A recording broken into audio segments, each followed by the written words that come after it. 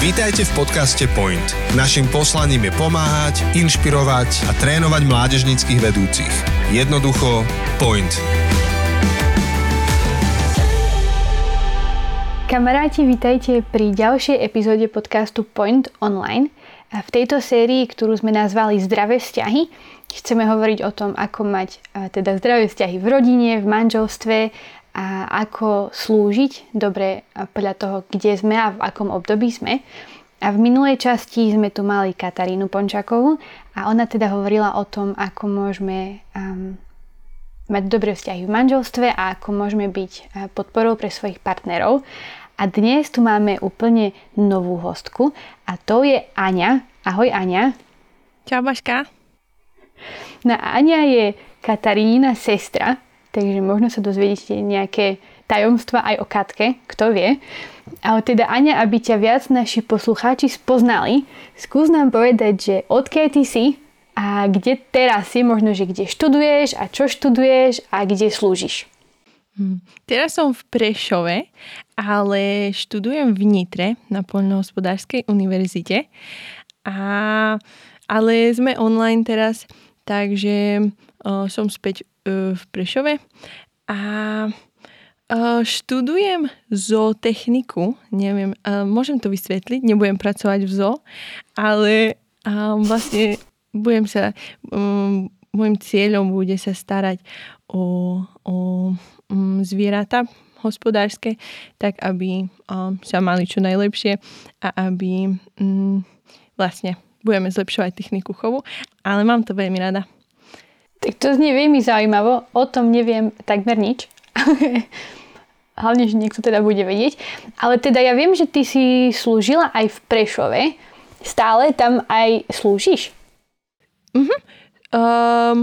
Vlastne mám teraz skupinku. Nie som v mládežníckom tíme, ani v tíme staršej mládeže, ale v lete väčšinou slúžim na dorastovom tábore a taktiež ešte aj v Nitre slúžim a som členom tímu VBH, to je Vysokoškolské biblické hnutie a máme to na intrákoch, je to vlastne služba pre vysokoškolákov, ale tiež sme online teraz.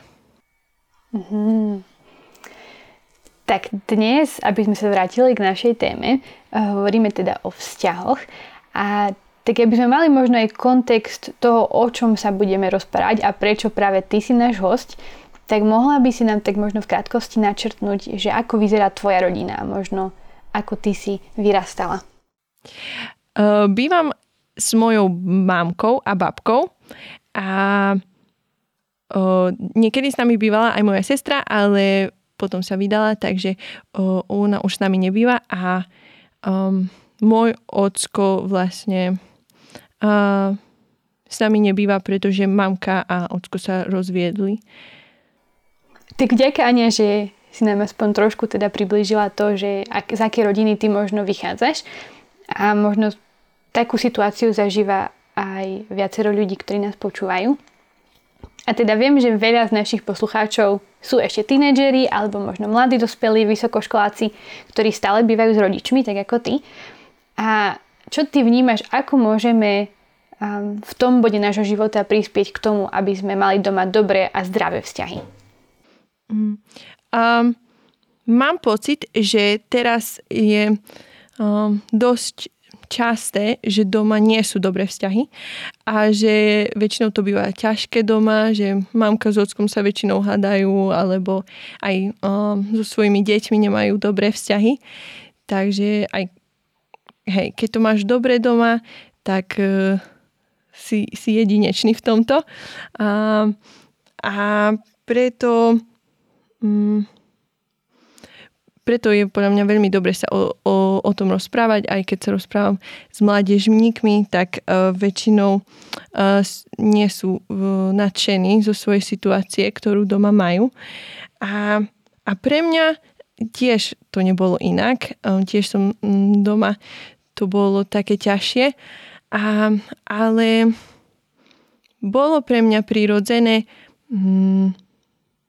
sa snažiť o dobré vzťahy a udržiavať ich. A niekedy až za cenu možno, že to nebolo pre mňa dobré alebo zdravé a niekedy som sa až veľmi o to snažila. Preto možno chcem zdôrazniť, že není našou zodpovednosťou vyriešiť všetky konflikty a za každú cenu udržať dobré vzťahy a možno byť taký domáci psychológ, ale našou zodpovednosťou je povedať evanjelium našej rodine a ich milovať, ale vlastne nebrať si na svoje plecia dačo, čo nevieme vyriešiť. Ale mám 3 tipy, ako možno udržať dobré vzťahy doma. Je, že niekedy zabudáme tráviť kvalitný čas v rodine, lebo vlastne bývame s tými ľuďmi a sme s nimi často, ale niekedy aj v spoločnej izbe, ale netrávime s nimi kvalitný čas a možno dokedy ani nevieme, ako sa majú a kto sú poriadne, lebo sa s nimi nerozprávame, nepočúvame ich aktívne, neoddelíme si čas pre nich. Takže to je prvá vec. Potom druhá vec je, že je veľmi dobre si pamätať veci, čo nám hovoria a dávať pozor, keď nám spomenú niečo, čo nemajú radi, čo práve že majú radi, čo ich trápi, čo by chceli zmeniť a možno potom aj s tými vecami pracovať a v budúcnosti ich používať. Napríklad, že sa ich znova na to opýtať, alebo možno nám povedia, čo majú radi a môžeme to zahrnúť do nášho najbližšieho darčeku. Podľa mňa to je veľmi to vie potešiť. A potom tretia vec je, že môžeme počúvať, čo nám hovoria. Môžeme počúvať, keď sa nám chcú s niečím zdôveriť, keď možno ich niečo trápi a reagovať na to, buď tým, že vyjadríme svoj názor a to, ako sa v tom cítime, im možno môžeme poradiť, alebo len byť ticho a ich počúvať. Super. Podľa mňa naozaj veľmi dobre tipy a triky. Teda ja ich ešte zopakujem. Jedno bolo kvalitný čas, druhá, že pamätaj si to, čo hovoria a naozaj v budúcnosti môžeš použiť to, o čom hovorili. A tretia vec je počúvaj a reaguj a niekedy vlastne aj ticho je veľmi dobrá reakcia. A hovoríme teda o tom, že ako môžeme mať dobré vzťahy a zdravé vzťahy, ale som si istá, že mnoho ľudí v našom okolí, alebo aj my, možno nemáme práve veľmi dobré vzťahy s našimi rodičmi alebo súrodencami a viem, že veľa ľudí sa trápi, lebo nevedia, čo s tým robiť. Máš nejaký tip pre ľudí, ktorí naozaj nevedia, že čo majú robiť a trápia sa v tom, kde sú vo svojej domácnosti? Keď je to problém, ktorý nevieš vyriešiť, ale stále ťa to trápi a možno ťa to ovplyvňuje a teda najradšej by si to vyriešil, ale nedá sa to. Veľmi odporúčam sa modliť za veci, ktoré mi prechádza tvoja rodina a ktoré možno sú ťažké. A tiež si aj nájsť kamoša do toho, nech sa modlí s tebou a nech ťa možno môže vypočuť o tom, že čo sa deje a prípadne ti poradiť. A ten kamoš môže byť aj niekto starší, lebo verím, že bude teda ti vedieť aj lepšie poradiť, možno bude mať viac skúseností, ale môžeš niekoho do toho pozvať. Myslím, že často presne keď sa modlíme sa také ťažké možno prostredie v našej rodine, tak to ešte viac tak pripravuje naše srdce a možno nám pomáha vidieť našich rodičov alebo našich súrodencov, tak ako ich vidí Pán Ježiš. Takže istotne modlíme sa za našich rodičov, za našich súrodencov a za našu rodinu. A ja napríklad, teda môj ocko nie je kresťan a môj ocko naozaj sa tomu vyhýba veľkým oblúkom. Ako môžeme byť svetlom svojim rodičom a súrodencom? Možno presne tým, ktorí nepoznajú Pána Ježiša. Ako im môžeme ukazovať, kým je? Na toto by som rada odpovedala 2 svedectvami. A prvé vlastne začalo tak, že bol jeden letný deň a mne trebalo ísť na tím, ktorý pripravoval dorastový tábor. No ale ráno babka, si pamätám, že začala kričať veľmi a o tom, že máme škaredú pivnicu a že veľmi potrebuje súrne vymaľovať ju, lebo mal niekto prísť, tuším, a že vlastne i bude to hygienickejšie a potrebuje, že by jej niekto pomohol veľmi súrne. Ale nikto jej nechcel pomôcť. Takže sa chcela do toho pustiť teda sama. No ale ja som jej chcela s tým veľmi pomôcť a som sa snažila jej vysvetliť, či nemôžeme začať až na ďalší deň, ale neprešlo to. Takže sme museli začať v to ráno. No a maľujeme to, veľmi precízne to maľujem a ona mi pomáha pri tom a už sa blížil čas, kedy som mala odísť na dorastový prípravný tím, ale ešte stále nám chýbala taká hodinka maľovania. No ale ja som si povedala, že nechcem tam meškať a vlastne ani som nechcela v prvom rade to maľovať, len som chcela pomôcť babke. Takže už musím ísť, poviem jej, že idem preč. No ale keď som jej to povedala, tak vlastne som dostala krik, že na čo idem zase na nejaké, niekde míňať čas a že nemá jej kto zase pomôcť, nikto jej nepomáha a že mám ísť preč. No, takže som išla preč. Meškala som aj tak na ten tým, lebo som bola celá od farby, musela som sa, chápeme, jak to chodí. No a prišla som tam a moja sestra už videla, že trošku zle je, tak som sa potom rozplakala na konci týmu a moja sestra sa so mnou rozprávala a som jej hovorila, že to je také ťažké, že ja som fakt sa snažila a aj tak proste babka na mňa ešte aj nakričala pomaly. Takže som bola z toho veľmi smutná. Ale na ďalší deň prídem sa trošku vyhýbam babke, lebo som si myslela, že ešte na mňa nahnevaná. Ale vlastne mi povedala: Anetka, ty si také moje svetielko. Ja som taká rada, že sme namaľovali tú pivnicu. Poď sa pozrieť, ako dobre vyzerá. A vtedy som mala takú chuť jej povedať, že keby som mohla, ja sa ti na to vykášľam a idem preč, idem si po svojom, že vôbec mi na tom nezáležalo, ale že som jej chcela povedať, že to kvôli Pánu Ježišovi som robila a kvôli tomu, že by som ti mohla pomôcť.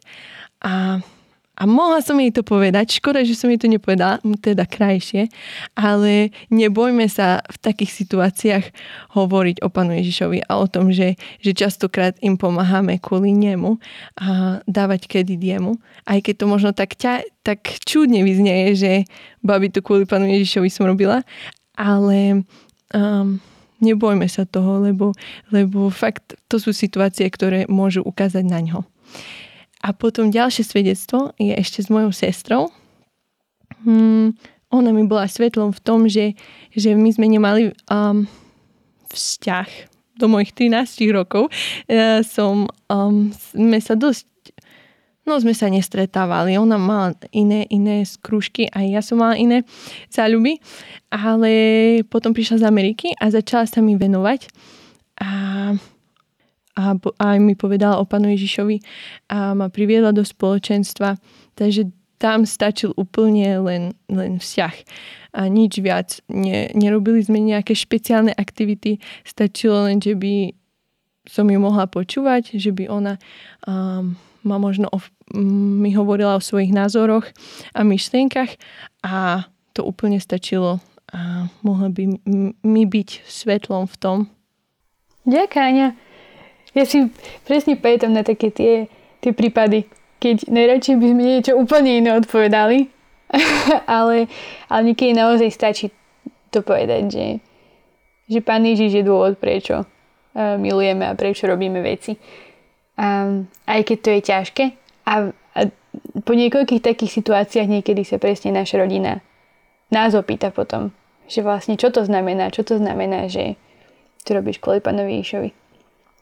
Takže istotne sa dá sa byť svetlom, aj keď naši možno blízky nepoznajú Pána Ježiša, ale nebojíme sa o tom rozprávať a možno ukazovať to presne cez láskavé odpovede, cez láskavé skutky. A tak ako ty si možno hovorila o svojej babke, tak moja mamka, hoď aj verila v Pána Ježiša už keď som bola tínedžerka, ale si pamätám tie časy, keď som bola taký veľmi zapálený služobník, ktorý vlastne trávil všetok svoj voľný čas v zbore. Celé leto som bola na jednom tábore, druhom tábore a tak ďalej. A v jednom bode už moja mamka bola taká, no ale kedy budeš doma? Že prídeš stále večer o 9:00 a vlastne nejdeš nám ani na dovolenku, lebo si na jednom tábore a druhom tábore. A že som asi nemala taký správny možno balans v tom, kedy byť doma, kedy slúžiť. Máš pocit, že sa to dá nejak riešiť, že ako služobník, ako nájsť takú rovnováhu medzi tým slúžiť a slúžiť svojim životom, ale zároveň byť svetlom doma? Mám také 3 pozorovania. A prvé je, že veľakrát sa stretávame s takými výčitkami, že nikdy nie si doma a nič nerobíš. A na to by som povedala, že je dobre si to analyzovať. Či naozaj je to tak? A keď to tak je, tak služba znamená byť aj doma slúžiť. Keď to znamená okopávať zemiaky, tak treba ostať doma a okopávať zemiaky, lebo vieme, že častokrát na fare to je také, že stále sa tam niečo deje, vždy veľa vecí sa organizuje a vo veľa veciach máš možnosť byť, ale dakedy je dobre ostať doma a nebyť všade a si to dobre rozdeliť. Ale keď tie výčitky sú len nie sú až tak úplne pravda a vieš, že doma pracuješ, tak je možno dobre sa s mamkou alebo s ockom porozprávať o tom, že jak si to vlastne predstavujú, že koľko máš byť doma a že čo znamená byť doma, alebo čo sa bude doma robiť, aby si vedel si porovnať svoje predstavy, ich predstavy a možno spraviť kompromis z toho a tým pádom vyriešiť ten konflikt. Alebo potom ešte vzniká taká zápletka, že tie výčitky niekedy nie sú ani o tom, že koľko doma pracuješ, alebo o tej práci, ale o tom, že vlastne im sa nepáči, že chodíš na evangelickú faru a že tie výčitky sú možno také prezlečené trochu. Vtedy je aj dobre zistiť, že či to, že kvôli čomu vlastne ti zakazujú tam chodiť alebo nechcú, že by si tam trávil toľko času. A potom ešte druhá vec je, že nedávaj sľuby, ktoré nevieš splniť. To znamená, že také frázy ako, že dobre mamka, potom to spravím, potom to urobíme a nakoniec to neurobíš, nepomáhajú veľmi tomu. Tak vďaka Aňa to boli naozaj super tipy v tom, čo robiť doma, keby si ich mohla ešte raz opakovať, aby sme ich mali tak čerstvo v pamäti. Dobre, prvý je, že nedávaj sľuby, ktoré nevieš splniť. Druhý, nájdi kompromis. A tretí, zisti, či výčitky sú naozaj kvôli práci alebo kvôli niečomu inému. Super, ďakujem. No a už pomaličky sa blížime ku koncu, ale chcem isto spomenúť takých ľudí a takých mládežníckych vedúcich, ktorých rodičia nie sú kresťania a možno je oveľa ešte ťažšie nájsť to, že kedy byť v zbore, kedy byť doma a tak ďalej, lebo možno ani nerozumejú, že to, čo to vlastne robíme, že čo je tá mládež, čo to znamená ísť na tábor a tak ďalej, ako im to tak najlepšie vysvetliť. Tam je Pán Ježiš veľmi dobrou inšpiráciou v tom, že ako pozýval svojich učeníkov do svojho života, do toho, že čo robí počas dňa a vlastne ako vyzerá jeho služba alebo aj také porekadlo, či príslovie, lepšie raz vidieť ako 100-krát počuť. Takže myslím si, že je veľmi dobre, keď pozývame svojich rodičov do toho, čo robíme. Nech to vidia. Môže to byť tým, že máme skupinky doma, alebo že keď napríklad nahrávam chvály, tak nech ich pozva, nech si ich vypočujú, určite budú na nás hrdí. Alebo keď niečo organizujeme, tak ich tam pozvať.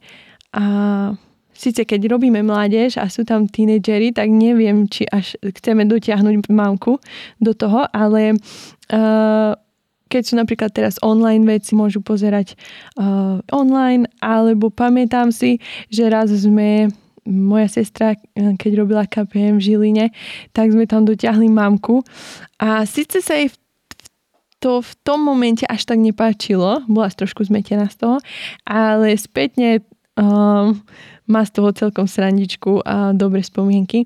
Takže podľa mňa ich zobrať, nech vidia veci, čo robíme, je celkom také prirodzené a uľahčujúce pre nás, ako im možno vysvetliť, že čo robíme. Mne tiež pomáhalo napríklad také, že ukázať fotky z výletu, kde som bola a vysvetliť, že čo vlastne sme tam robili, alebo to môže byť poprosiť mamku, aby nám pomohla možno napiecť koláč na mládež a tak ďalej. Takže istotne je veľa spôsobov a myslím si, že aj to potom pomáha, že tí rodičia vidia, že ich neodsúvame preč zo svojho života, ale že ich voláme presne tam, kde sme a kde trávime najviac času. Takže dúfame, že aj možno tieto nápady mohli byť nejakou inšpiráciou, keď chcete, aby vaši rodičia viac poznali, čo to znamená možno život v cirkvi, alebo mládež, alebo skupinka.